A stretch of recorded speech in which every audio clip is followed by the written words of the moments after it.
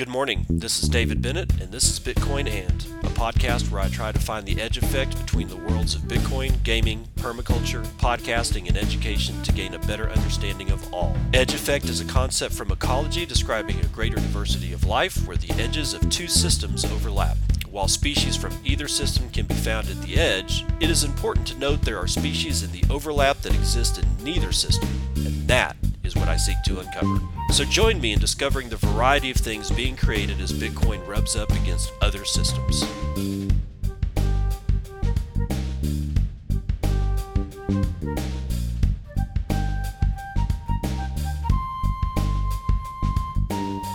It is 5:57 a.m. Central Daylight Time. It's the 13th of July, 2021. This is episode 454 of Bitcoin And. What do we got on deck here, man?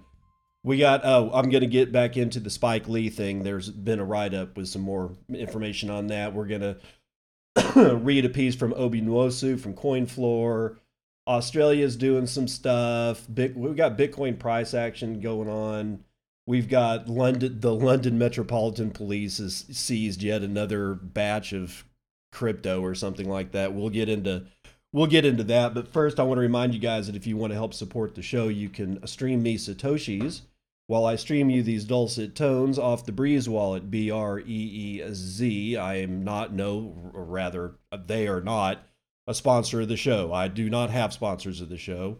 I would like to keep it that way. But I am incentivized to shill their Lightning wallet, because inside that Lightning wallet is a podcasting app that you can use to listen to this podcast just the same way that you would listen to it on anything else, except that you have the option to stream me Satoshis. Oh, and while I'm there, I guess I should probably bring this one up. Where's my guy? I got to get my guy. I got to get my guy over here. Let's see. Somewhere around here. Yep, here we go. So, Wartime BVC, big shout out, bro. He streamed me some serious Satoshis. He did not mean to. This was through Sphinx chat, not Breeze wallet. But I'm not going to give the amounts, but the dude was generous, and it was a complete accident. Somehow or another, his Satoshis per minute value got reset, and he wasn't aware. So he was streaming me like tens of thousands of Satoshis a minute before he realized what the hell was going on. And I think he ended up streaming me, like I said, I don't want to even dox the amount, but it was like right at this time, Wartime BVC, who is, big_vision_gr on Twitter, has now become my largest contributor, and it was a complete accident. I have offered to give those Satoshis back because I was able to confirm them on my Lightning node that I did indeed get those Satoshis in the exact amounts, which is kind of cool in itself, because I got a guy, he said, he gave me a DM. It said, oh good God, where is it down here? He sent me a picture of the transactions that he was making, and I'm like, Jesus Christ. And he just says, "You're welcome." And then I tell him that, we get into the whole thing about, hey man, I've confirmed that I've got the Satoshis, write me an invoice and I'll get them back to you. And he's like, "No man, that's okay, dude." And there's two things about this. First of all, I appreciate you, Wartime. That was, solid. Second, I enjoyed the interaction with this guy, because what we were able to do was we were able to both look at our sides of the transactions, confirm to each other that this did indeed happen. He showed me that he sent them to me, and I was able to confirm that I got them in the exact same amounts. We didn't have to ask a bank. We didn't have to ask a government. We didn't have to ask FinCEN. We didn't have to ask that big fat guy over at the BIS. We didn't have to do dick. We just looked at our nodes. Or, his wallet, my node, his node, my wallet. Our transaction was like clear over the Lightning Network to each other what was going on. And that's kind of amazing when you think about it. because I don't need anybody but just talking to this dude on Twitter to find out that, what ends up being the largest donation or support mechanism, or well, let's see, the largest round of support that I've gotten for this show. We were able to just look at those transactions and confirm to each other that shit happened, and without anybody else involved. And the third thing that I enjoyed about the issue was the fact that I had a chance to be able to just say, "Hey, write me an invoice and I'll get you a refund," and that could have happened. And you know what I wouldn't have had to do rather? Go to Visa or MasterCard or something, or the bank. I can reverse that transaction by myself. And it's an amazing, we live in some amazing times, and yeah, a lot of them suck. But Bitcoin is the one thing that is like, it's just like a light coming up over the horizon. And all I'm interested in at this point is propagating that particular light. Now, let's get into the news. Let's start with that whole Spike Lee thing, because I said yesterday that he was hired. He's going to do a Bitcoin ATM commercial. He's going to direct it. I'm sure he's actually going to be in it as well. But we're going to find out more from Peter Chihuahua out of Bitcoin Magazine. As Hollywood's latest Bitcoin promoter, Spike Lee highlights a sovereign potential of BTC. Mainstream Hollywood celebrities have delved into the commercial world of Bitcoin before. For instance, Alec Baldwin has served as a pitchman for cryptocurrency exchange eToro, and Neil Patrick Harris has partnered to promote Bitcoin ATM operator CoinFlip. But as the latest movie mainstay to begin shilling commercial products tied to Bitcoin, Spike Lee may now offer the greatest synergy between Bitcoin's underlying cultural power and its public perception to date. The actor and director, who is best known for films that challenge the status quo and highlight the stories of America's underserved populations, is directing and starring in an upcoming commercial for CoinCloud, which operates digital kiosks where users can invest in Bitcoin and other cryptocurrencies. Quote, "Old money is not going to pick us up. It pushes us down," end quote, Lee says in the ad, according to the New York Times. "The digital rebellion is here," he is further quoted as saying. The commercial was filmed on Wall Street and in many iconic New York City locations in June, and it also features transgender actress MJ Rodriguez and drag queen Shangela. Though it has yet to air, the spot seems likely to emphasize the power that a decentralized and permissionless monetary network like Bitcoin can offer to those who have been failed by the traditional financial systems and remain largely ignored by the powers that be. There can be some trade-offs when acquiring Bitcoin through an ATM, but these kiosks are often highly accessible portals for new users. And while Lee may just be the latest in a growing line of celebrities hired by Bitcoin companies, the overlap between his significant cultural contributions and the growing financial revolution is undeniable. Quote, "If anyone has known my body of work over the last 4 decades, you kind of know about the way I see the world. And when they approached me, it fit in line," Lee told the Times. Now, that's the end of the article. You can say what you want about Spike Lee. He's been pretty controversial. He said some things that, in my opinion, are outright racist. Whatever. I literally just let go of that bag.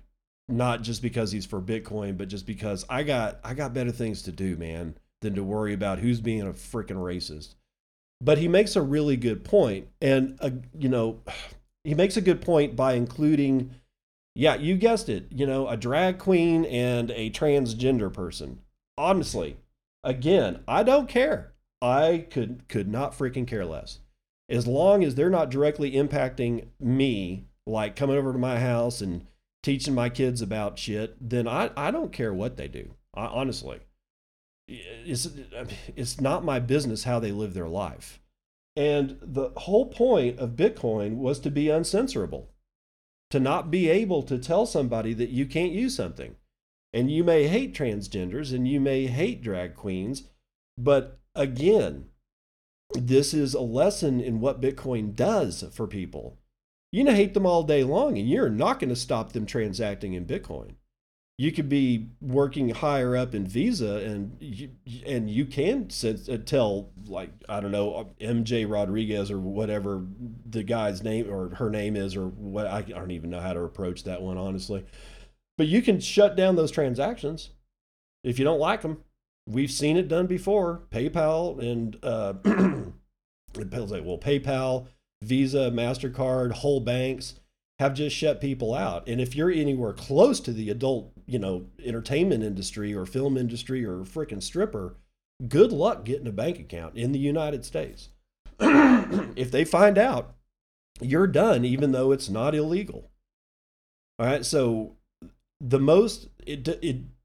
for somebody who may be the most hated by some and the most loved by others, the one thing that stands right in the middle of all that is the fact that they're going to be able to use Bitcoin whether you like it or not. And personally, I like that aspect of Bitcoin. That's the thing that I really enjoy.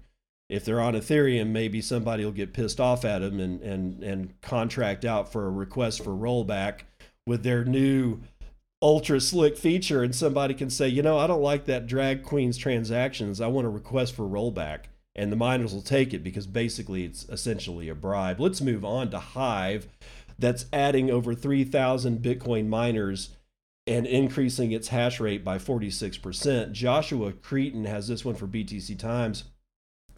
Bitcoin miner Hive Blockchain Technologies has added 3,019 new MicroBT WhatsMiner M30S machines on its fleet.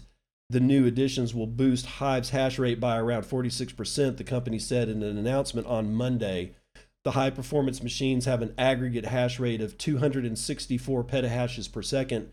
When added to Hive's 566 petahashes per second that were already online, the company is now estimated to have a total operating hash rate of 830 petahashes per second.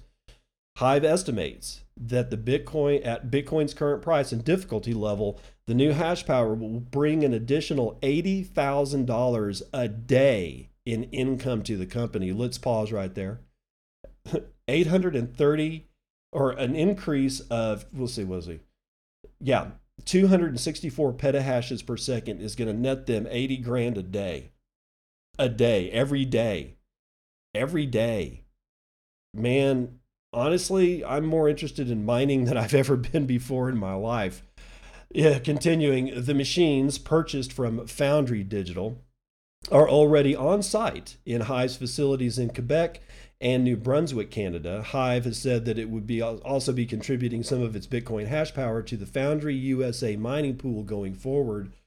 Hive's executive chairman, Frank Holmes, stated that the firm's entry into the North American mining pool furthers its goals of increased transparency and accountability. Quote, mining power is shifting from east to west, Holmes further commented, a trend that has been accelerating in recent months following China's shooting themselves in the foot. Hive is based in Canada, but also operates in Iceland and Sweden. The announcement comes just days after a NASDAQ listing. In line with recent trends among North American miners, Hive emphasizes its green energy and ESG strategy. Sorry, Marty. As part of its core business model, as it utilizes primarily geothermal and hydroelectricity to power its miners. The company claims to use 100% green and renewable energy sources for its mining operations. So, God, 80 grand a day off of 264 additional petahashes per second. Gotta admit, man, that's pretty good bread right there, pal.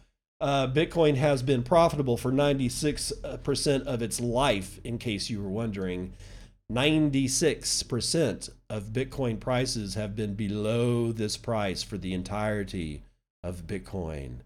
Just keep that in mind as we go through this bull/consolidation run. I don't know what else to call it. People can say, we're in a bull run, and I'm like going, I just see a bunch of sideways and ranging and shit, since, God, what was it, May, when Elon opened his mouth? Anyway, let's get into it. It's from Dion Guillaume from Bitcoin Magazine. As more and more institutional investors jump on board, and more countries signal their intent to pursue Bitcoin as an alternate investment to the US dollar or even their own currencies, Bitcoin should be over the moon. Instead, jelly hands continue to sell while the whales and sharks continue to accumulate. So he goes on and says, he drops a chart in here that's a pie chart. It says the chart above is relatively simple. It compares the daily price of Bitcoin since the Genesis block was mined on January the 3rd, 2009 until today, taking into account an average price of $34,000 per Bitcoin. Essentially, the price per Bitcoin was below $34,000 for 4,393 days out of the 4,573 days since the first Bitcoin was mined. And that means there has only been 180 days, or about 4% of Bitcoin's total existence, when the price was higher. Only people who bought during one of those 180 days are running at a loss. I created this chart with one thing in mind, showing the importance of hodling and how Bitcoin is a profitable investment in both the long and short terms. Those who sell at the first red candle are commonly referred to as jelly hands, selling at a loss, fearing the price will fall further. However, as has happened a lot over the last 12 years, if you hold on long enough, your bags will be worth more than what you paid.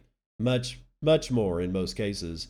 Eye-watering short-term gains introduced many to the crypto market before research and understanding led most of us to understanding how Bitcoin ensures both financial freedom and security for all. Much like greed fuels the growth in price, fear fuels the dump thereafter. So your portfolio is down 5% or 10% or even 50%. What do? Simple. HODL. Yes, it is a particularly difficult asset to hold, especially if you're one of the many that bought Bitcoin above 60 grand. But as I've mentioned before, I believe Bitcoin is overdue for a decent pump over the next few months. It will very likely surpass its last all-time highs, and I predict that those who bought high will feel a little bit of redemption for remaining committed to hodling.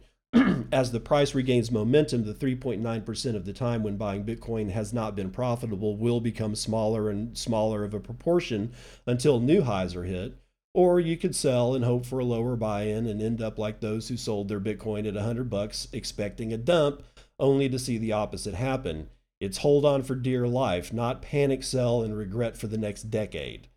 Will I ever cover recent bullish news that doesn't somehow circle back to El Salvador? Perhaps, but it won't be this week. Last week, politicians from Paraguay signaled their intent to submit a Bitcoin bill in Parliament in the week ahead. What does that mean? Well, it's possible that yet another Central American country may end up adopting Bitcoin as legal tender, or at least as an official investment vehicle. Following the previous last week in Bitcoin piece focusing heavily on Bitcoin mining, the last week has seen more positive moves in the mining community. Griffin is expanding with 7,200 new mining rigs, and one of the oldest hydroelectric power stations in the United States is being used to mine Bitcoin. I think I've got that up here somewhere later. Add to that, more miners are slowly going back online after the Chinese Bitcoin mining exodus and the drop in mining difficulty. Then it's easy to remain bullish on mining, the cornerstone of the market. I don't believe it's the cornerstone. It's a cornerstone, but not the cornerstone. Finally, SelfWealth, an Australian brokerage, will bring the ability to invest in Bitcoin to many of its people, paving the way for more adoption and likely acting as a catalyst for other firms to follow in their footsteps. So Bitcoin is spreading like wildfire.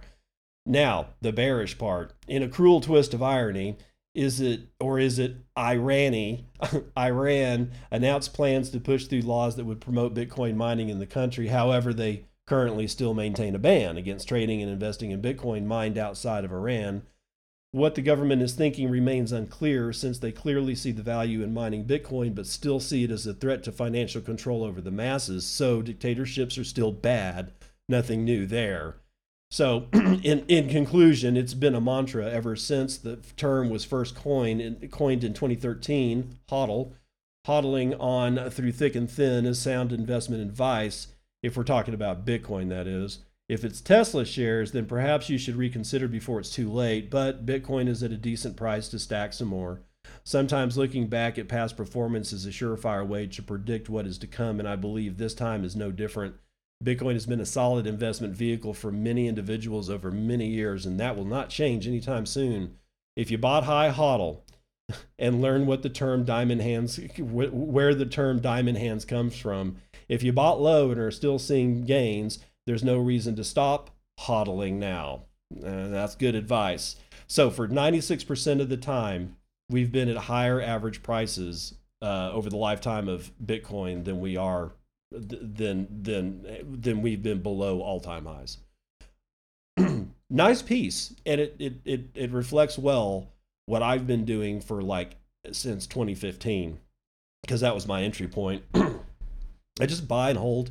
Yes, I've sold some, during a couple of times when I just needed liquid cash because I was gonna have to pay bills. But I mean, I buy every week. I just DCA in, and it's all automated. I don't have to worry about it. I get an email every week and it says, hey, you bought this amount of Bitcoin. And I'm like, okay, sweet. I've been buying it before it went to 60, past 60 grand. I've been buying it at 60, above 60 grand, and I'm buying it now. I've got a long time horizon, and I just think that that's sort of the way, or certainly the way for me to go, and maybe other people too. We've got this piece by Obi Nwosu, who writes this for BTC Times. Usually every week he'll write a piece, and I like reading it because Obi's a pretty good writer. He says, this one's named People Power.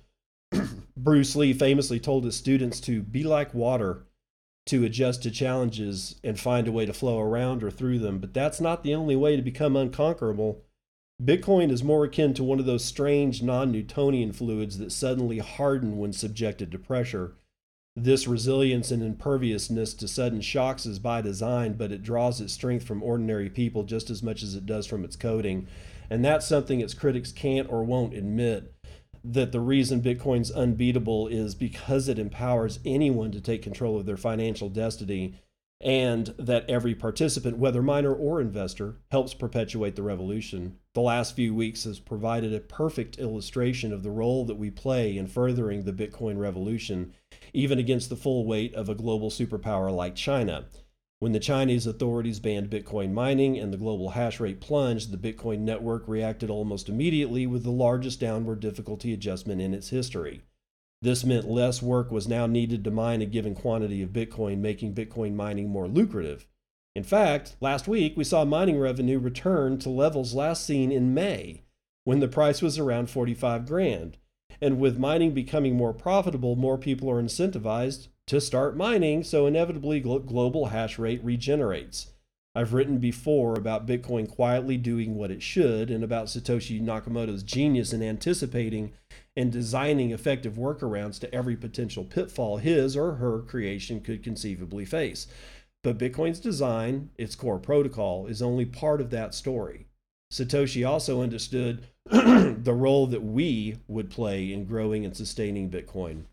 As a permissionless system where anyone can mine coin, it doesn't matter if one or many jurisdictions tries to prevent mining. This just makes it more worthwhile to set up a mining operation somewhere else, whether it's a massive Bitcoin farm or an assembly of ASICs in your shed. All you need is an energy source, such as a windmill on your roof, or a volcano if you've got one at the bottom of your garden. The beautiful thing about Bitcoin is that it's a technology designed to complement and draw strength from the most powerful force on the planet, humanity's deep yearning to be free, to prosper, and to be in control of their destinies.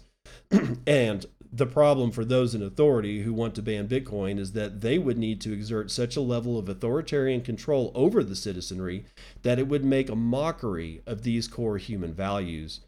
As the founding father of liberalism, John Stuart Mill, put it so well, quote, "The only freedom which deserves the name is that of pursuing our own good in our own way, so long as we do not attempt to deprive others of theirs or impede their efforts to obtain it," end quote. He could have been writing about Bitcoin, and in a way he was, because you can't strangle Bitcoin without killing the very freedoms on which the society is built. So my advice to Bitcoin's opponents is to be like water, to go with the unstoppable flow and embrace the people-powered revolution. Another day, another good news story that goes almost entirely unreported in a media more fixated on Bitcoin's price and China's crackdown on miners. Last week, we saw another significant development in Bitcoin's infrastructure with the news that an additional 250 Bitcoin capacity was added to the Lightning Network in June. 250 in June. Lord. By supporting near instantaneous transactions, Lightning enables Bitcoin to become an even better medium of exchange. To do this effectively, however, the network requires a reserve of liquidity, much like the memory on your laptop or phone. The bigger the cache, the greater the volume of transactions it can handle. Lightning's public channel capacity now stands at an all-time high of 1,651 Bitcoin, meaning that it can currently support up to around $50 million worth of transactions at any point in time. Bitcoin's bandwidth and therefore its utility is growing all the time.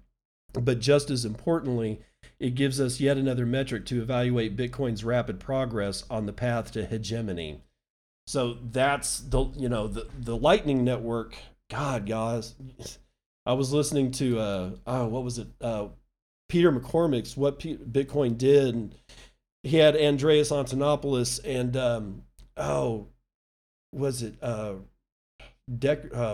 Richard Picard, something like that. He is working on the Lightning Network, and he's working around atomics, like atomic multipath payments.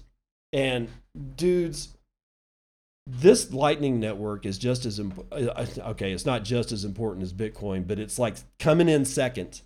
As a network, it is definitely coming in second. And by the way, just so you know, if you don't listen to What Bitcoin Did, Peter dumped 10,000 euros onto Rene. Was it Rene Picard? I think it may be Rene Picard. Anyway, he was looking for grants, and they were talking about it, and Peter just pulled out 10,000 euros right then and there and said that he would fund that, and then Andreas said he would match. So Rene got 20,000 euros to continue his work on making multipath payments, and the ability, which is essentially multipath payment is this: if I want to pay you $50 over the Lightning Network, easy, totally easy. Most channels have that, not most channels, but a lot of channels that are on nodes that are interconnected to other nodes can facilitate those payments. $1, a couple of dollars, even easier. There's even like more nodes with more channels that have like that kind of liquidity. I want to send you $1,000. Now we start getting problems. Why? How many channels have $1,000 that are inside nodes that are connected to other nodes that can facilitate that liquidity hopping from one node to another? The higher the payment invoice, the less and less likely it is that you're going to actually have a successful Lightning Network payment. So the multipath payment, the multipath payment makes it to where that invoice could basically be split up amongst nodes and go to like essentially it gets one invoice is broken up into many. And those mini invoices are taken to different nodes that can handle the liquidity. They spray the payments through their liquidity channels that they can handle, and then they're all collected up on the other end as one great big payment, which makes the whole issue of you have to, for $1,000 payment, you need to be able to route through nodes that have at least $1,000 sitting in liquidity in their channels. It makes that sort of obsolete. So it's amazing. It's amazing what's going on with the Lightning Network. Now, Australia news. Major Australian broker Self Wealth to bring Bitcoin trading to 95,000 investors. This is out of Bitcoin Magazine. Major Australian online broker Self Wealth is in discussions with Bitcoin exchanges to add BTC trading capabilities to its platform of over 95,000 users, according to local news outlet the Australian Financial Review. According to a survey recently performed by the broker, over 2/3 of its customer base has interest in cryptocurrencies.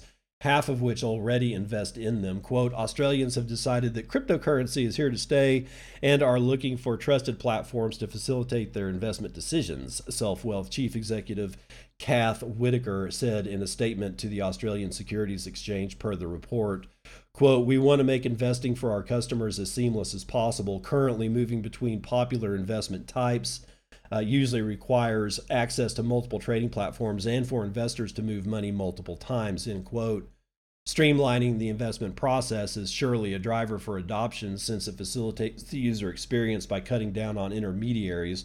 Additionally, another motivation for SelfWealth's decision to bring Bitcoin trading to its platform relates to reaping the associated fees.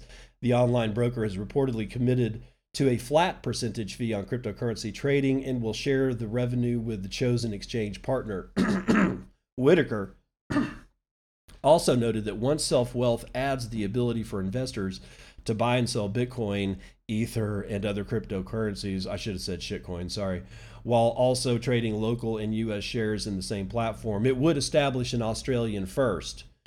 The addition is reportedly taking place by the end of this year in an arrangement where the broker would integrate a third-party wallet into the platform to custody the investor's Bitcoin. However, SelfWealth has not elaborated on the details of the arrangement, including which Bitcoin exchange it would partner with and whether users would be given a choice to custody the BTC with the third party or do it themselves. As Bitcoin becomes further established into the mainstream investment cohort, the avenues of exposure provided are mainly treating BTC as just another financial asset rather than the innovative peer-to-peer digital cash, which it is. As a result, they often neglect essential features that reflect Bitcoin's most fundamental principles, such as providing the option for BTC withdrawal. Unless users are empowered to withdraw their Bitcoin to their own wallet, they'll be limited to enjoying only the price appreciation aspect of the hardest money in the world. And that's going to do it for that. And all I will say about that is that if you can't self-custody from a service, don't use that service. There are plenty of places that allow you to withdraw Bitcoin that you buy on their platform to your own wallet, your own keys. Do that. All right. If so for instance, if you are in Australia and you are listening to me, then if SelfWealth turns out not to allow you to withdraw your Bitcoin before you even pay Australian dollar one, you better make sure that you can and do a test too. Like buy $20 on SelfWealth's exchange when that thing opens up, and then and make sure that they are living up to their word if they say that they're going to let you self-custody, and get that $20 worth into self-custody and see what happens, right? If it's easy, then you can be a little bit more assured that they're serious about it, but that's all up to you. Hey, let's run numbers.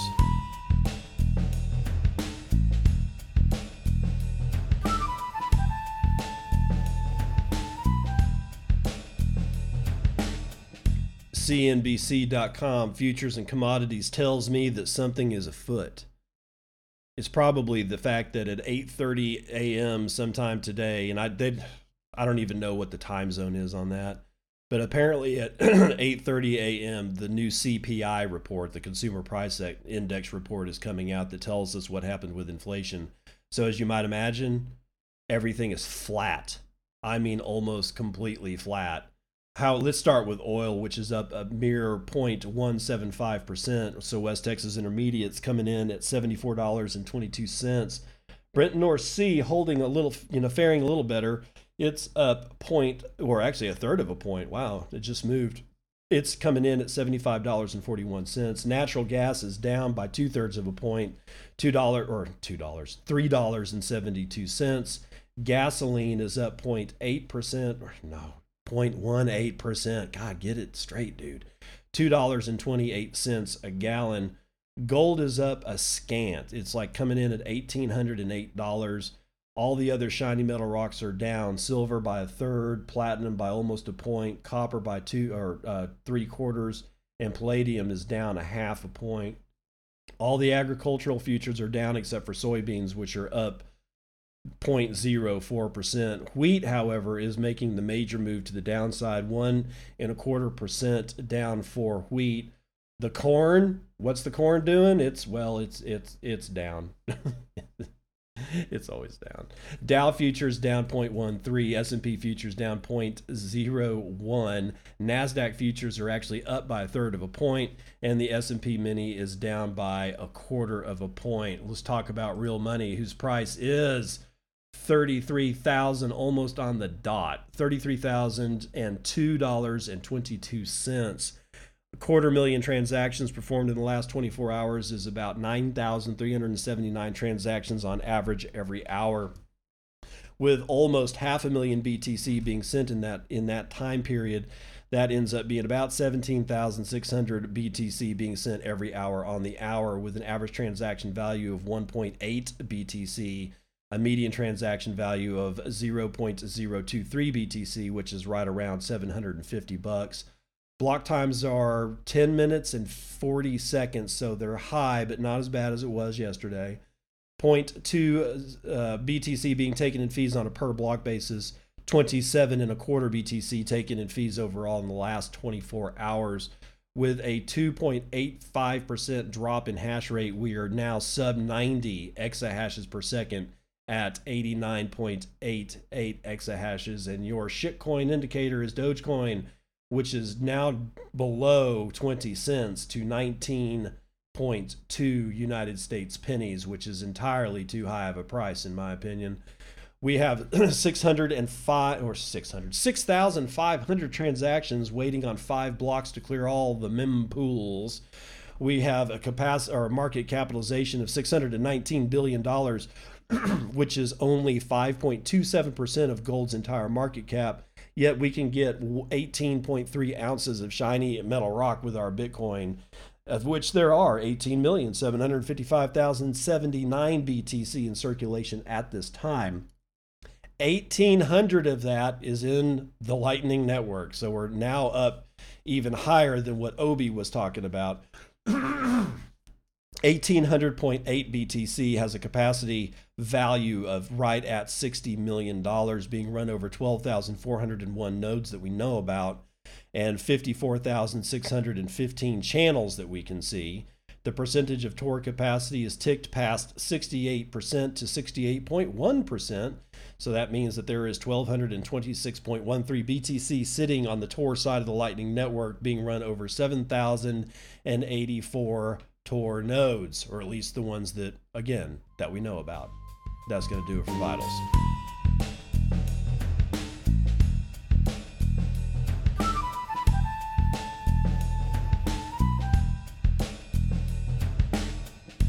Welcome to part 2 of the morning roundup. As promised, we're going to talk a little bit about the CPI in this Cointelegraph article by Yashu Gola. Bitcoin rebounds from 33K support as United States dollar inflation comes back into focus. Bitcoin prices steadied on Tuesday after closing the previous session at 3.41% loss, supported by a weakening dollar sentiment ahead of a key United States inflation report due later today.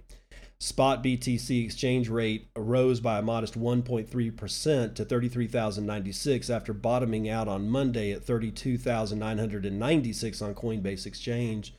The CME Bitcoin futures was up 1.64% from its previous session's low of 32,600. Meanwhile, the United States dollar index was down about 0.03% ahead of the London opening bell. The index represents the greenback's strength against a basket of top foreign currencies. Bitcoin and the dollar moved inversely in the week of key inflation reports and a crucial congressional testimony from the Federal Reserve Chairman Jerome Powell on Tuesday. The United States Consumer Price Index expects to post another significant spike in June, highlighting a run-up in inflation as the economy attempts to recover from the coronavirus pandemic slowdown. A Reuters poll of economists noted that the CPI might have increased by 0.5% from May and 4.9% from a year earlier. Many traders bet on Bitcoin against the prospects of higher inflation, partly due to the popular news narratives that project the flagship cryptocurrency as a hedge against central banks' inflationary policies that hurt fiat currency's purchasing powers. In detail, The Federal Reserve has been running a $120 billion monthly asset purchase program since March of 2020, while keeping its benchmark lending rate near zero. As a result, the United States Central Bank's policies have doubled the size of its balance sheet to more than $8 trillion. That's trillion with a T. Meanwhile, the same period has witnessed Bitcoin spiking up to God, 100. What? God, okay, I'm going to do that one again. Meanwhile, the same period has witnessed Bitcoin spiking by up to 1,528%, from $3,858 to almost 65 grand. The cryptocurrency declined by more than half by the said mid-April peak, but sustained its overall bullish bias as relentlessly holding $30,000 as a psychological price floor. The support came extremely handy following the previous two CPI reports showing that inflation jumped to 4.2% in April and 4.9% in May. The uptick in the CPI readings is an indication that the economy has not healed completely from the pangs of the pandemic, and the crypto market is trailing the negative inflation figures. Gustavo de la Torre, Director of Business Development at N-Exchange, told Cointelegraph. He added that lower Bitcoin prices combined mixed economic outlook would drive more investors to accumulate the cryptocurrency. Quote, should the buy-up intensify, a price push-up to 40 grand for Bitcoin may be seen in the short term, added de la Torre.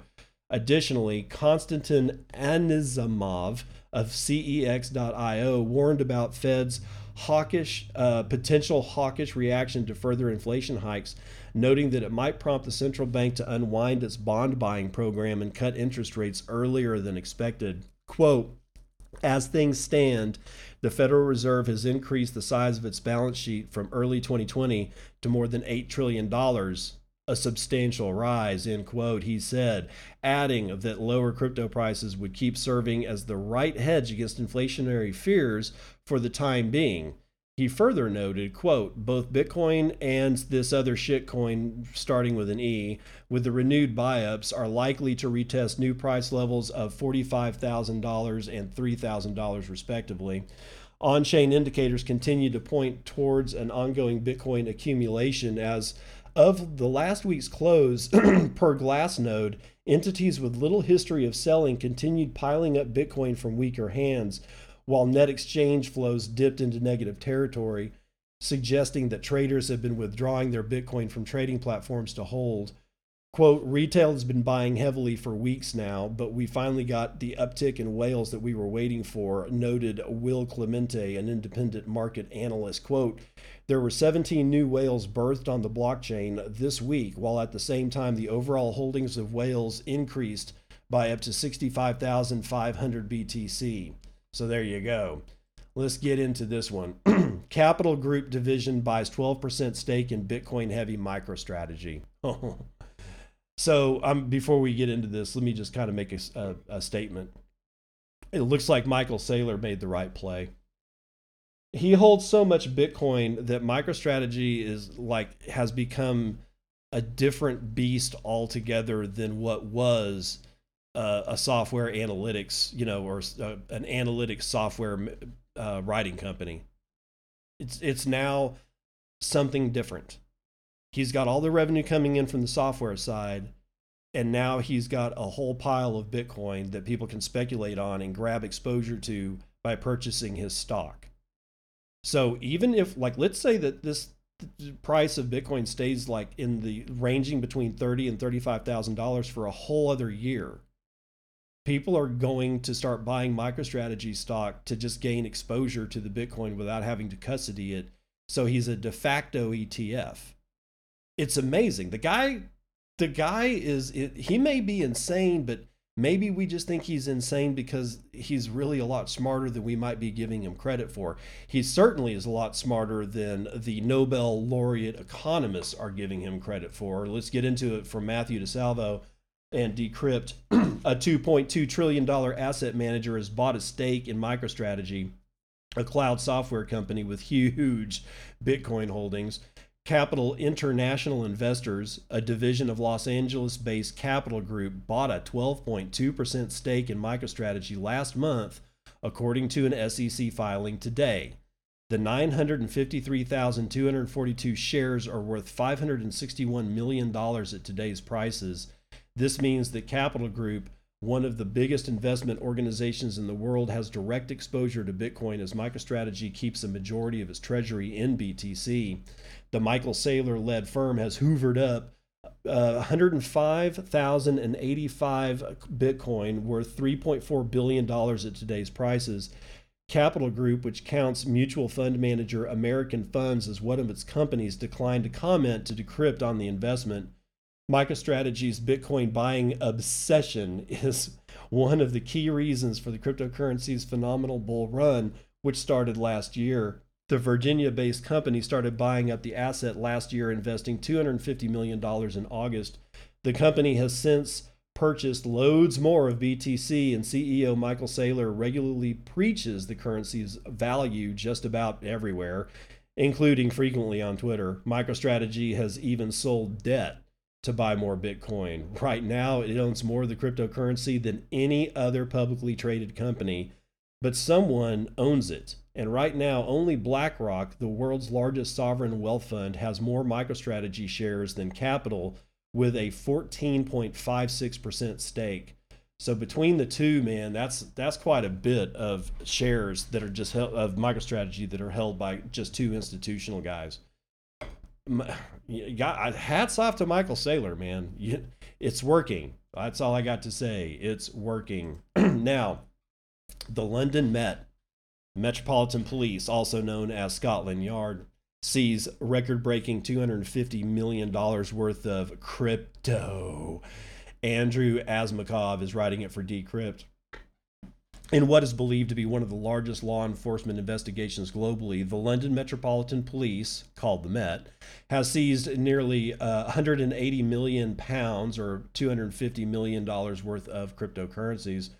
This is the second significant seizure in recent weeks after the Met confiscated $158 million worth of crypto late last month. The amount of the seized crypto over the two hauls totals $408 million US. As per the Met statement published on Tuesday, the seizures were carried out by the Met's Economic Crime Command and form part of an ongoing investigation into international money laundering. Commenting on the matter, Detective Constable Joe Ryan described the investigation as complex and wide-ranging, adding that it will continue for months to come as we hone in on those at the center of this suspected money laundering operation. A 39-year-old woman allegedly involved in the money laundering network was arrested on June the 24th and interviewed about recent seizures. While the Met has once again emphasized that cash still remains king in the criminal world, the task force also said that as digital platforms develop, we're increasingly seeing organized criminals using cryptocurrency to launder their dirty money. According to Deputy Assistant Commissioner Graham McNulty, just years ago, crypto was a fairly uncharted territory. However, currently the law enforcement has, quote, highly trained officers and specialist units working hard in this space to remain one step ahead of those using it for illicit gain. In its annual National Strategic Assessment of Serious Organized Crime, which was published this May, the UK's National Crime Agency said it was worried by the increasing adoption of cryptocurrencies and technological advances in this field, which make it easier to launder criminal money. Quote, those linked to this money are clearly working hard to hide it, said McNulty, adding that the law enforcement will stop at nothing to disrupt the transfer and identify those involved. So yet another haul by Scotland Yard. Wow. I don't know how you're finding these people that have apparently no freaking clue how to secure their Bitcoin in a way that you guys can't get your hands on it. I mean, honestly, I kind of wonder if it's just like, I wonder if they're lying. I'm sorry, I can't help it. If you've got that much money in Bitcoin and you're actually performing money laundering and you're not, leveraging multi-sig and, having different signatures with different people in different parts of the world, I I honestly have to question the validity of these news stories that are coming out from Scotland Yard, because either everybody in the money laundering business in London is either a complete fucking moron, or this is a complete fabrication to make Bitcoin look bad and Scotland Yard look good and scare everybody. I mean, am I wrong?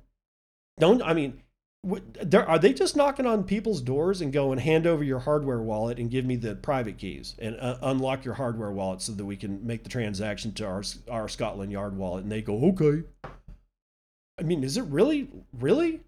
They're not even trying, saying, look, man, if you want those keys, we got to go all over the world.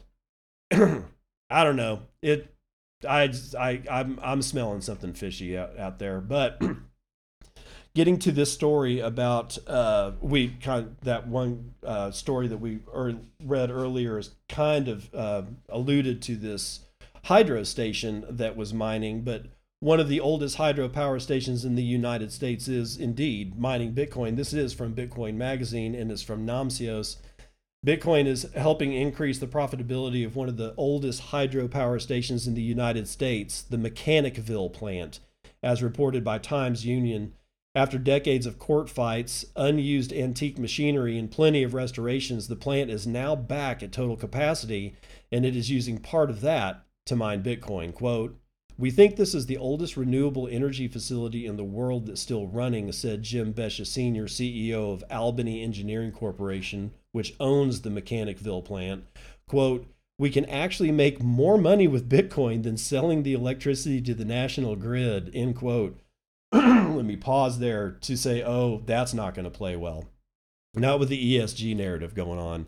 You're going to have every pink hair just ripping their eyes out and saying that they're boiling the lake, even though this is a hydro plant that generates no heat. But I guarantee you it could get that stupid. Continuing on, Albany Engineering got involved with the plant after National Grid asked the company to refurbish and operate the facilities back in 1986, which were founded on an antique structure.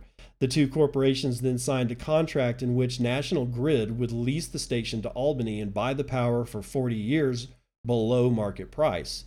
Besha swiftly started repairing the plant and applied for an independent license to operate it, which was only conceded 7 years later. Besha would later learn that, in the meantime, National Grid changed its original plans and claimed it would not honor the contract. Besha sued National Grid, and it took 10 years to settle in court. Oh, there's so much wrong with that statement right there, but we don't have time. During the dispute, the plant began to fall apart as the National Grid refused to buy power, and eventually Albany couldn't run it anymore. Substantial damage was made, with part of the building having flooded once and a generator catching fire another time. But after the settlement, National Grid agreed to give up the plant, help pay for the repairs, and buy its energy at market rate. The plant is now back at full capacity, generating power and selling it at market rate to National Grid at 3 cents per kilowatt hour. Additionally, the ancient facility is currently experimenting with Bitcoin mining to increase its profit margins, which allows it to make 3 times as much money as just selling the energy. Quote, it's the best type of Bitcoin mining because we're using renewable energy, Besha said. We're just doing it on the side, experimenting with it. We're buying used servers, end quote. Furthermore, the Mechanicville hydroelectric plant has now been nominated for landmark status in 3 different types of engineering, which is civil, electrical, and mechanical. That, along with the plant's listing on the National Register of Historic Places and its increased profitability through Bitcoin mining, is set to potentially keep the plant working for centuries to come. Now, this story reminds me, if you ever go down to Durango, or you could hop the train on Silverton, if you, this is in Colorado in the United States, by the way. The Durango Silverton narrow gauge railway is a great ride. I mean, it's touristy and all that kind of stuff, but it's unbeatable, man, because you're going on a train over ancient tracks that were used when these towns were actual mining towns, deep through the San Juan National Forest, and it's freaking spectacular. Completely worth the money. Especially if you want to, if you want to have some drinks, they actually will run a train and the caboose is a full functional bar. And if you pay to be on the bar car, you get to sit down and just be at a bar for the entire trip. It's kind of cool. It really is. But when you're coming into Silverton from Durango, about, I don't know, I can't remember. It's more on the Silverton side. There's a hydroelectric plant that is itself ancient, still in operation in the middle of nowhere, and the plant is so far, the only accessibility to the plant is the train. That's the only way you can get there. Short of the train, you have to take a helicopter in, right? The people that operate the plant actually live at the plant. There's like 5 houses, like 2-bedroom bungalows, and they operate the plant in the middle of nowhere. And every time since I've been in Bitcoin, every time I drive or ride by that thing on the train, I'm looking at it going, soon, brother, soon. Let's see here. Oh, crypto crackdown targeting USD access points has begun, says Caitlin Long. Martin Young has the full skinny on it from Cointelegraph. Caitlin Long, founder and CEO of the pioneering bank for the crypto sector, Avanti Bank and Trust, has declared that the regulatory crackdown on crypto, quote, has begun. In a lengthy tweet on July the 13th, which is today, the Wall Street veteran highlighted her thoughts on the current regulatory situation in the United States, predicting that authorities will not target Bitcoin and Ethereum directly, instead opting to go after the intermediaries and access points for US dollars into the sector. Quote, the issue isn't Bitcoin or other crypto protocols. They're just fine. The risk comes from the bank's operational processes, end quote. She also noted that July 13th marked the key event in which the comment period for the Federal Reserve's proposed payment system access guidelines ended, arguing that the Fed's guidelines were partially aimed at cryptocurrencies despite not mentioning the asset class directly. The guidelines, proposed back on May the 5th, outline the system that the central bank will use to evaluate requests to access the agency's financial services. The proposal comes amid growing requests from fintech firms and financial institutions and providers to gain access to the payments system. Caitlin emphasized the importance of ensuring crypto firms are able to gain direct access to master accounts with the Federal Reserve, citing an example from 2017 when a number of banks carried out mass closures of bank accounts connected with crypto, stating, quote, didn't matter whether business was legit or scam, all were debanked, end quote.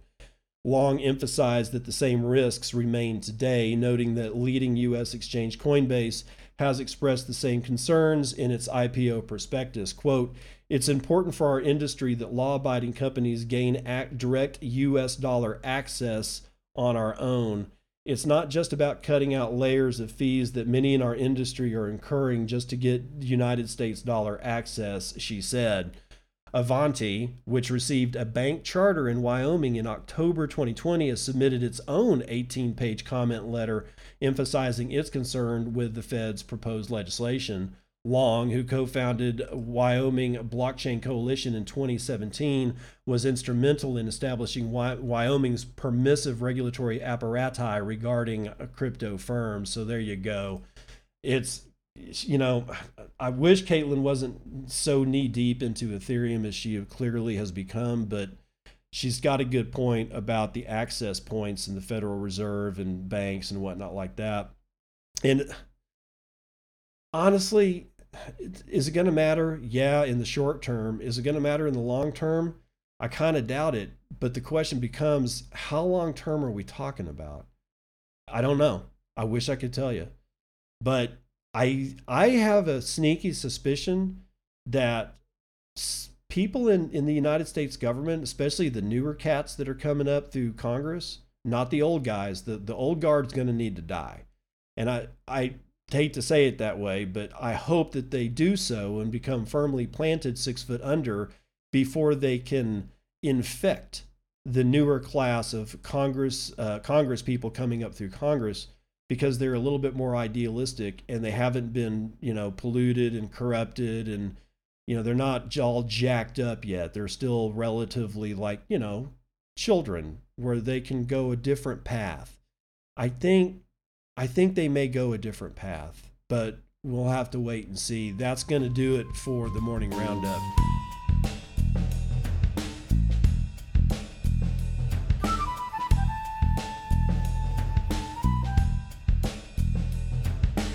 All right, episode 454 is in the bag. Just a reminder, use Breeze Wallet and stream me Satoshis for my dulcet tones, and you'll be able to help support the podcast without me getting any advertisers. I would like to do that. So use the Breeze Wallet. Sphinx Chat also works. I'm getting, all my Satoshis that get streamed to me over Sphinx are coming directly to my Lightning node. So I'm custodying that. It's not going into a custodial wallet or something like that. I'm literally running a Lightning node, and it's one of the most amazing things to see. So again, use the BREEZ wallet, and inside that you'll find the podcasting app. And how can I let you go on this Tuesday without a dad joke? How does a hamburger introduce his wife? Meet Patty.